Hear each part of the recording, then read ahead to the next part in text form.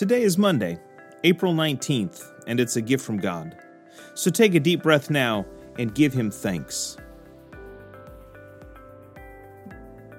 1 John 3:16. This is how we know what love is. Jesus Christ laid down His life for us, and we ought to lay down our lives for our brothers and sisters.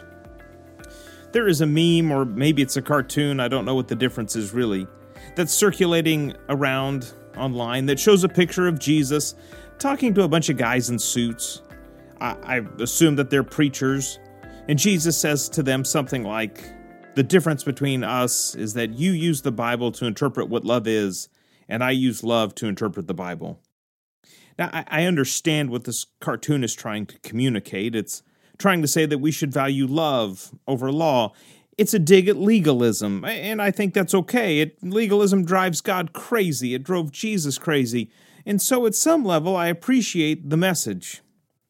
The problem, however, is that I think it's a bit simplistic, because really what it says is that we are the ultimate determiners or definers of what love is. And I think, honestly, we don't really understand love. We love cheeseburgers and spring days. We have first loves that last a few weeks. We love until it isn't convenient, and then we love somebody else. We find that our love is rather temporary, fleeting, impulsive. Our love, even at its best, is second-rate compared to God's love. This is why John tells us that this is how we know what love is, that Jesus Christ laid down His life for us. Jesus is the best example of love. Now, I'm not sure what types of examples of love you've had in your life, but God's is the most perfect. Maybe you've had a great example of love in your parents or grandparents, or maybe you've seen love in the life of a mentor of yours. I mean, we've all had some good examples, but we've also had a lot of terrible examples. We've all been hurt by people when their love failed. Maybe for you it was when your parents divorced, or your spouse left, or when a close friend betrayed you. In those moments, you're reminded that our love is imperfect, but you should also take hope knowing that God's love is perfect.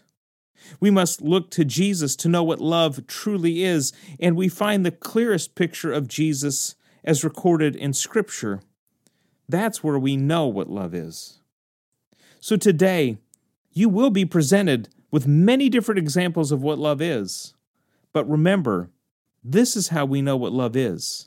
Jesus Christ laid down His life for us, and we ought to lay down our lives for our brothers and sisters. This is how we know what love is. Jesus Christ laid down His life for us, and we ought to lay down our lives for our brothers and sisters. This is how we know what love is. Jesus Christ laid down His life for us, and we ought to lay down our lives for our brothers and sisters.